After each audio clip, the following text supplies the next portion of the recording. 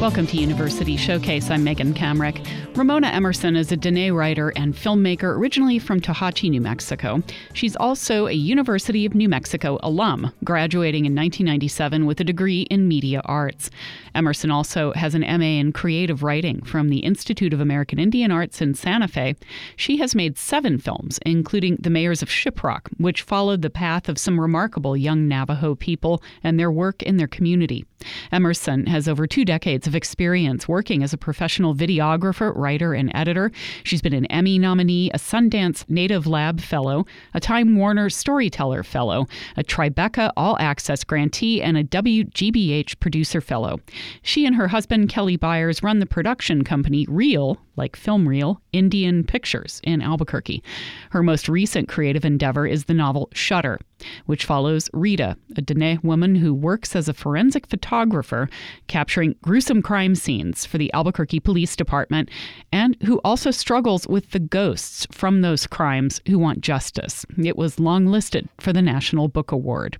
Like her main character, Rita, Emerson worked for years as a digital forensic photographer. I worked for a gentleman who was actually right down the street at Goff Visual Services, and Mr. Goff hired me straight out of film school here at UNM. I could not find another job anywhere. And I was willing to do anything. I'll run any camera, I'll run sound, I'll do anything. And this is before the film industry started. I mean, the scenes in this novel, particularly the very first one that opens it, are pretty gruesome. How did you manage to do this kind of work for so long and deal with that kind of trauma? Well, usually when we got it as a private firm, it's just us processing it, making it bigger, getting it ready for court, doing depositions involved in the cases. I didn't see as much gore as Rita does. I did see gore. I did see some pretty horrible things, but it wasn't on a daily basis. We'd get that stuff in maybe 5 or 6 times a year. But for Rita, I went to APD CSI school because they have a civilian program that you can enter once a year. And it's a 16-week course, and you learn everything about how APD processes crime scenes.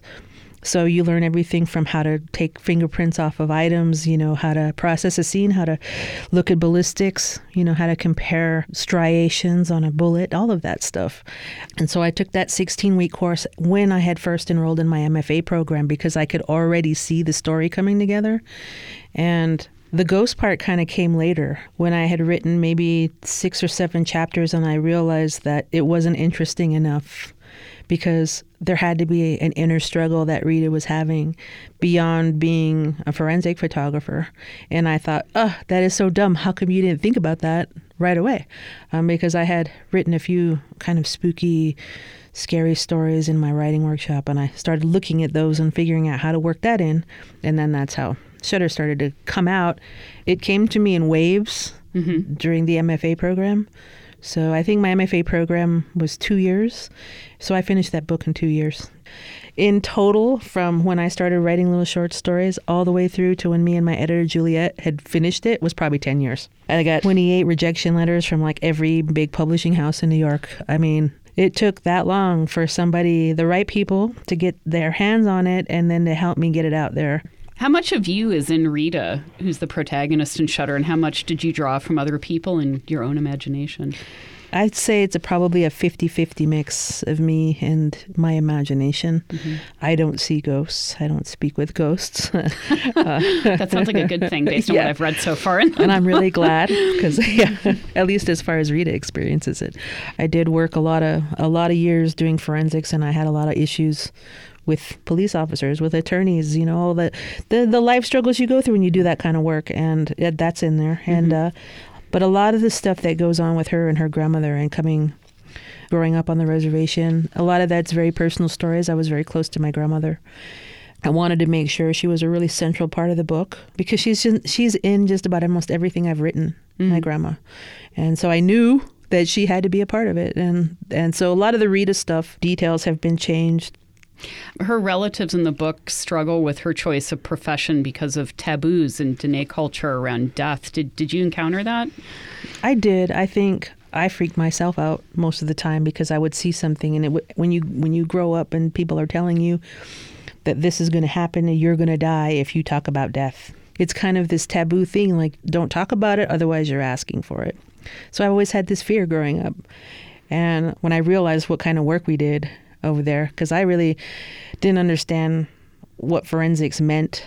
And my first few assignments were really boring. So traffic patterns and things like really boring stuff.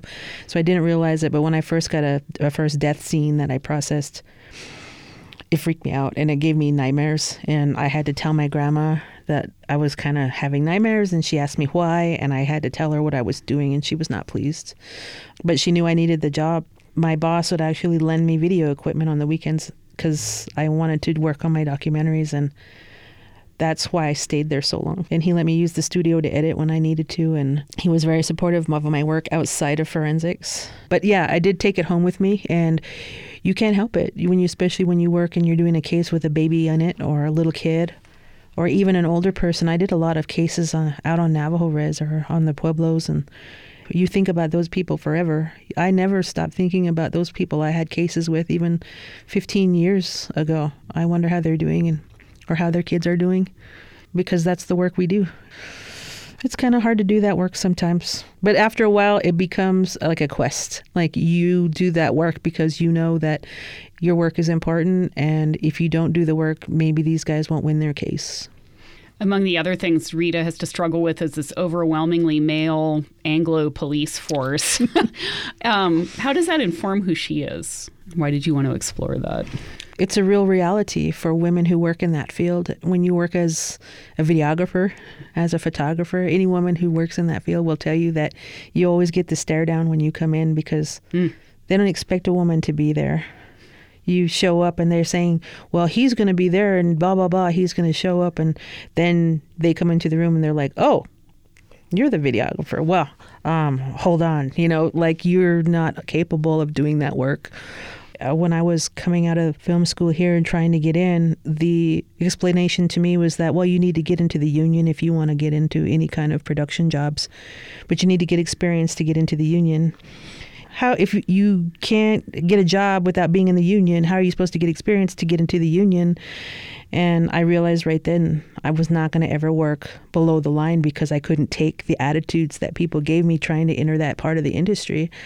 As a woman, I didn't want to be looked down upon. I didn't want to be scolded. I didn't want to be, and that's kind of how you get treated as a woman in the film industry on set. When you're working for the police, when you're working for lawyers, they can be very rude to you and very nasty. And I wanted people to realize that that's what Rita deals with on a daily basis. It's colonialism stripped away in its most purest and contemporary form, but it still is what it is. So you come as a woman. If you come as a brown woman, it's even different, even more of an issue. And I don't know. I think after doing it for 10 years. Those lawyers and those police started to see me all the time, and they realized I wasn't going to go anywhere, and I did good work, and I eventually had their respect. But it took a long time for them to realize that, hey, she does good work, maybe she's not stupid. If you just tuned in, this is University Showcase on KUNM. I'm Megan Kamrick, and I'm speaking with UNM alum Ramona Emerson. She's a longtime filmmaker and writer, and she just published her first novel, Shutter. It follows the main character, Rita, a Dene woman who's a forensic photographer for the police, who also struggles with ghosts talking to her, particularly those of victims of the crimes she has to document. Did you know you had a novel in you? No, I had no idea, because this was like my first rodeo, really. I mean, aside from a few short stories, I had nothing out there. Nobody knew me as a writer. So it was very strange. It was very strange. And I never in my wildest imagination would have told you that I would have wrote a novel or that I would want to do it because, quite frankly, I don't really like it. So, but it's happening. But is this, now I understand this is going to be a trilogy? It is. So you got two more? Two more. Are you writing them now? I am. I'm writing the second one right now. And I haven't figured out what to write about the third. But I figure in the middle of the second one, it'll come to me. Because I kind of understood what I was going to write the second book about halfway into the first book. So, yeah, it's already got a title. It's called Exposure. I don't have a lot of it written. I'm sorry to my editor. She's expecting at least a first draft by the end of December, and I just don't know if I can make it. I've had so many things going on. I'm trying. You're going to do a screenplay? as well? I don't know. Okay. I don't know. I feel kind of burnt out on the whole film industry. Really? Yeah. And so people are asking me right away, like, oh, are you going to turn this into a film? And I'm kind of like, I don't know. I don't know if I want to. After 25 years of doing it and not seemingly getting anywhere, I don't know. I'm distancing myself from that whole part of my life. I have documentaries to finish. I have 3 and a docuseries I'm working on. And I'm really concentrating on those because I'm seriously thinking about like those being my last things that I do in the film industry and getting out. What do you think writing has allowed you to do that perhaps you couldn't do with film? One of the cool things about writing is that you don't have to worry about your budget or what actor you're going to get to play who and so and how you'd shut down a freeway in Albuquerque for 12 hours while you filmed a scene. I mean, if I was writing this as a screenplay, that's all I'd be thinking about. Like, how could I afford this?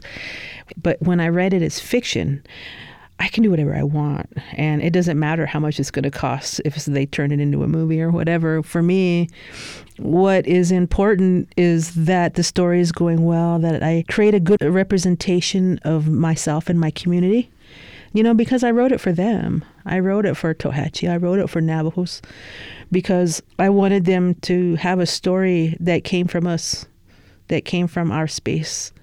And for so many years, we haven't had that. We've had people who don't come from our place telling stories about us and kind of turning us into mystical creatures and weirdness. I don't know. I just felt like this was my time to do something for the Navajo people, give them their stories back and give them their voice. I want them to recognize their own experiences in my words and to find that connection. So for me, that's what's so cool about the written word is that you could do that. There's something about having people from your community read your book and be excited to know it's out in the world that is just so much more satisfying to me than it getting into a film festival or some gatekeeper finally letting me in the gate.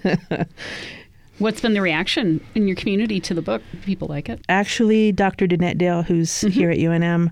Yeah, I've interviewed her on the show, actually. Oh, awesome. She's one of my dearest mentors. And when this book came out, I asked her to review it for the Navajo Times. She's also from Tohatchi. We're from the same community. And so I was so scared to give it to Dr. D. I was like, oh, I hope she doesn't hate it, or like call me and say, I can't believe you wrote this book. But she encouraged me to go and take the book to Gallup Flea Market and to do a signing out at Ellis Tanner Trading Post, both of which I was really scared about because I didn't know how people would react to what I was writing. But when we went there, Dr. D, of course, was super awesome and was telling everybody to come get over here and buy this book. So, Danae woman wrote it. She's from Tohatchi. And people were like, oh, okay. They came walking over and they were interested and they bought the books, and it was just something very special about that day. And a lot of people came down to the trading post after that and, bought books, and we did a little signing there. But it was so good to see them happy to meet me and not freaked out because they could read the book. They knew they could read the sleeve. They knew what it was about. Nobody got freaked out. I didn't get lectured. Nobody chased after me with a pitchfork. It was actually really like one of the best experiences I've ever had with my work because it's just, I think it's just that idea of your own people embracing you and telling you it's okay that you wrote this. And we got to admit, we kind of like this stuff because, we like horror movies. We like scary movies too. And, it's just good to see somebody from our community doing it. So there were a lot of people actually from Tohatchi that came to the flea market and bought the book. Well, I was going to ask you because your first medium has always been film up until now. But how did you decide that you wanted to be a storyteller and you wanted to follow that path? My mom and my grandma and I always had a real big passion for watching movies. I mean, I hear stories about how I went to Godfather Part 2 and Exorcist when I was an infant. I don't remember that, but and I didn't cry or fuss. And they were like, oh, she likes being in the movie theater. And My grandma took me to the movies all the time. I forced her to take me to see The Shining when I was like 7. So you do like horror. Oh, yeah, I love horror. And my mom really loves horror, too. We watched some of the goriest movies ever. I watched Texas Chainsaw Massacre with my mom. Like, we've seen it all. My grandma is a little more on the action side. She kind of likes Clint Eastwood and, Charles Bronson. Also, we watched a lot of bad John Wayne movies because she likes to watch, old school stuff like, the Sons of Katie Elder or The Cowboys or, The Searcher is one of the worst movies ever. But she like, and we'd like to watch it and make fun of, Richard Widmark and that kind of thing.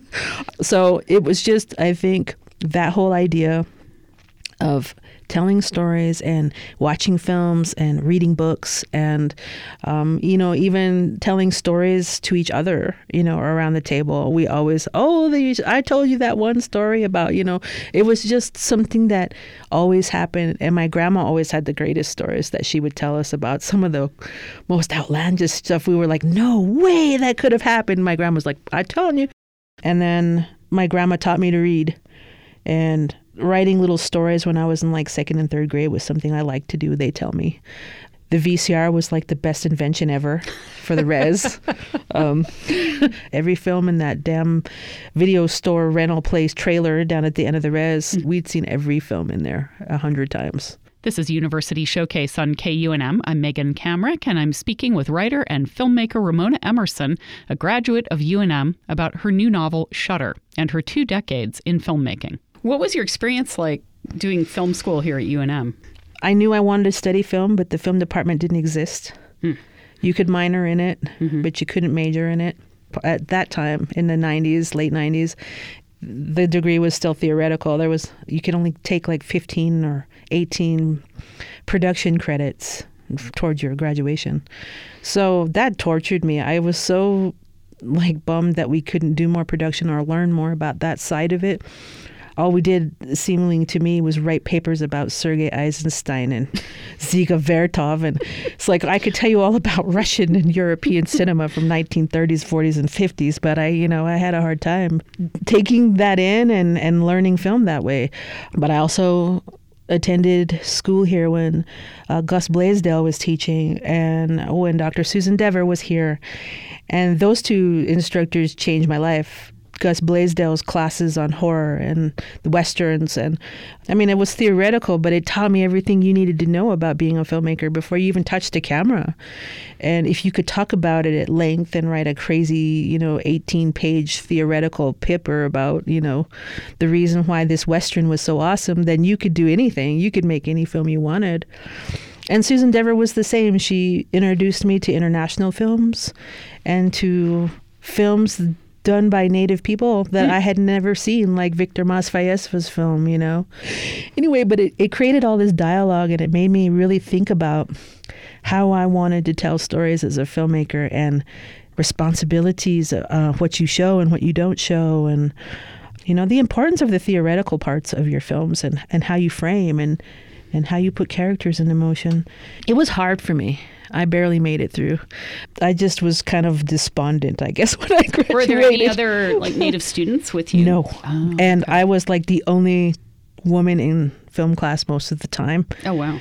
How have you chosen the stories that you wanted to do for your films? Well, I think the stories find me. Just about every case, every documentary I've done. I did one about my mom. I told her I was going to make that movie on my way to pitch it to National Geographic. I was literally driving to Santa Fe, and I was like, Mom, I'm going to make this documentary about you. And she's like, what? And she was like, why? And I told her, well, because you moved back home and nobody's nice to you because you've lived away from the res for so long, and I'm making a film about it. And she's like, all right, it sounds boring to me, but all right. Why did you want to explore that? Because I was just kind of enraged by how people were treating my mom. And, my grandma died, and now then nobody wanted to talk to her, and everybody was spreading lies and rumors about her and typical small town stuff. And I just was like, you know what? I'm going to say something about it, and I'm going to make a film because they should be ashamed of themselves. My first documentary was called The Last Trek. And it was about my grandmother's neighbor, and we'd been afraid of her forever when I was a kid because she had sheep, and my grandma used to tell us, don't go down there, especially after dark, because she'll think somebody's trying to get into her sheep and she'll shoot you. But after my grandma died, I met her in person, and she was the sweetest lady. And she was going to retire from sheep herding. She had had enough, and she had like 28, 29 head. Anyway, so she allowed us to follow her up to her summer grazing grounds 2 years in a row. The last 2 years she had a herd. And we became very close. And that's just something that happened. My mom was like, here, meet Helena. Remember, she lives down. And I was like, oh my God, you're the one that was going to shoot us. And she laughed. It was just me. I think my reaction to losing my grandma and then meeting this lovely woman who kind of took the grandma role on for the next 3 years with me. And then we made a film about her during those 3 years and got very close. Hidden Talents came to us because I met Graham Bayal. And there was some funding that came to the Shiprock Performing Arts Center, and they called Nana Becker and I and asked us if we'd make a film about an artist in Shiprock painting this painting that he had a dream about. He had this dream about this Navajo girl found a piano in the middle of the desert and walked right up to it and knew how to play it while she was out there herding her sheep. And Nanaba and I immediately knew we had to film that dream sequence. Like, that was the big... I mean, they wanted us to make a documentary about him painting the painting of the woman, of the little girl, but we were like, oh, but that dream sequence. So it was kind of a hybrid documentary, narrative, because we have this underlying narrative of the girl herding sheep and then finding the piano and then being able to play it, and then she's in a concert hall and she plays this thing. Meanwhile, that sounds amazing. We're watching the artist paint the painting of the girl. So he was actually on set, the artist, and was able to look at the last frame of the film, and that's exactly what he painted. That's what's hanging in the lobby at the Shiprock Performing Arts Center now, that painting. And we lost James 2 years ago, so it's even more bittersweet that we were able to make that film before he passed. That film and that moment in time is forever ingrained in Shiprock. That was very important to us. And when we were making that film, Graham Bayal was our camera assistant. He was my director's assistant during the film because he was thinking about making films. And he started talking to us about his community work. And I was like, how old are you? And he was just like, oh, I'm 17. And I was just like, well, I'm totally taken aback by you. I want to come to this meeting of these kids that you got together. He's like, okay, we meet on Mondays, whatever. So Kelly and I went, no cameras, just went to their Monday meeting, and we just were floored by how mature they were, the work that they were doing in their community. I mean, they had meeting minutes. They were taking notes. They had everybody's contact information. And there was probably like 25 kids there, like ready to do the work. And that's where Mayors of Shiprock came from. So like I say, the stories just kind of appear to me, and I have to go do it. And the same goes for this docu-series. I've been working on that for probably 10 years. It's such a difficult project to work on. I've been working on it here and there when I could afford it because I never had funding for it. But it's also a very dangerous film to make. So I've had to take hiatus from making it a couple of times just because it was dangerous. What was it about? Violence against Navajo people in border towns. And in each episode, we're doing 4 episodes as a different town. So we're doing Albuquerque, Gallup, Farmington, and Winslow, and Flagstaff, Arizona. So each town has a different kind of rhythm and base to their racism, but it's all the same. So each town, we've had to investigate different kinds of racism that happens to people here. It's been a difficult thing to research and investigate, and people get angry when you ask them these questions, and they know the work that you're doing, and you're out there exposing things that sometimes they don't want you talking about, and trying to talk to, legislators and officials and police officers. And it's not easy. It's not an easy job to do, and it's not easy to keep it balanced. It's not easy to just not get angry about what's going on and the stuff that you're undigging and seeing every day. It's hard. We're also making Through Her Lens, which is a working title right now, but it's about Maria Varela. And I don't know if anyone knows Maria Varela, but she was a photographer in SNCC during the 1960s. Not only was she Latina, but she was a woman working as a photographer for SNCC, creating all of the new voting registration educational materials for a lot of the sharecroppers. And she talks about how her work is all about what we were just talking about. It's like they can put all these white people into the voting registration pamphlets and hand it out to the sharecroppers, but they're like, that's not for us. You know, voting is not our thing, obviously, you know. But if she took photographs of them in their own communities doing work and being a part of that community and used that in the educational materials, then they were more likely to see that they had the right to vote and that they could vote, and and they gave them the educational materials to do that. Maria did that. So what has it been like trying to bring these voices to the screen that we rarely get a chance to hear? It sounds like there have been a lot of challenges. Oh, yeah. It's hard to get your work out there. Even now when we hear this hunger. That's great. And I'm glad to see that. Yeah. I'm glad to see people finally interested in listening to Indigenous voices. And there's a lot of young people out there doing great work, and a lot of young people telling great stories and writing great books. And I'm glad to see it. Maybe I was too early for it. Because I've been, it's hard. You usually get your films, like the films I discussed are, they'll get into film festivals, like Native film festivals. It's hard to get into regular film festivals because they figure it's like Native content. I feel like you get pigeonholed into the Native content category. There's a certain kind of story I think they expect from you as a Native filmmaker, or at least that's what they used to think. Like we did Mayors of Shiprock. We got denied from every Indigenous filmmaker or film festival that I'd gotten in before, with every other film that I thought was really bad compared to the Mayors of Shiprock. There was only one film festival, the LA Skins Fest. And they actually gave us Best Documentary at the film festival, but it was the only one or two or three that they got into. That one kind of broke my heart because I was so invested in it, and I was so hoping that people would be inspired by their story, and because it's a powerful story. It is. It was very inspiring. I'm wondering do people not want to see inspiring solutions thing? They want to see the harder stuff? The poverty porn. Yeah. That's what sells. They want to see the poverty. They want to see these kids have an alcoholic father. They want to see them having a drug problem that they get over. They want to see that narrative arc. I mean, when you're getting funded and they're talking to you about that kind of stuff, that's what they talk to you about. It's like, well, where's that arc? Where's that thing? Where's that Sisyphean moment or whatever it is, like that arc, that European model of how storytelling is supposed to go. And my argument was always well, there's not just one way to tell a story. And I don't have to show you that these kids live in poverty for you to know that they live in poverty. I'm not interested in dwelling on that. I'm dwelling on the good things they're doing. And every single one of our films is that way. I don't talk about poverty. I talk about how these people don't have any money and they struggle every day. It's not about that. It's about how they rise above. It's how they do this great work, even though they don't have the resources. That's fantastic. I had one more question for you. Just a personal question. I was curious on your Facebook profile why you have Kathy Bates from Misery.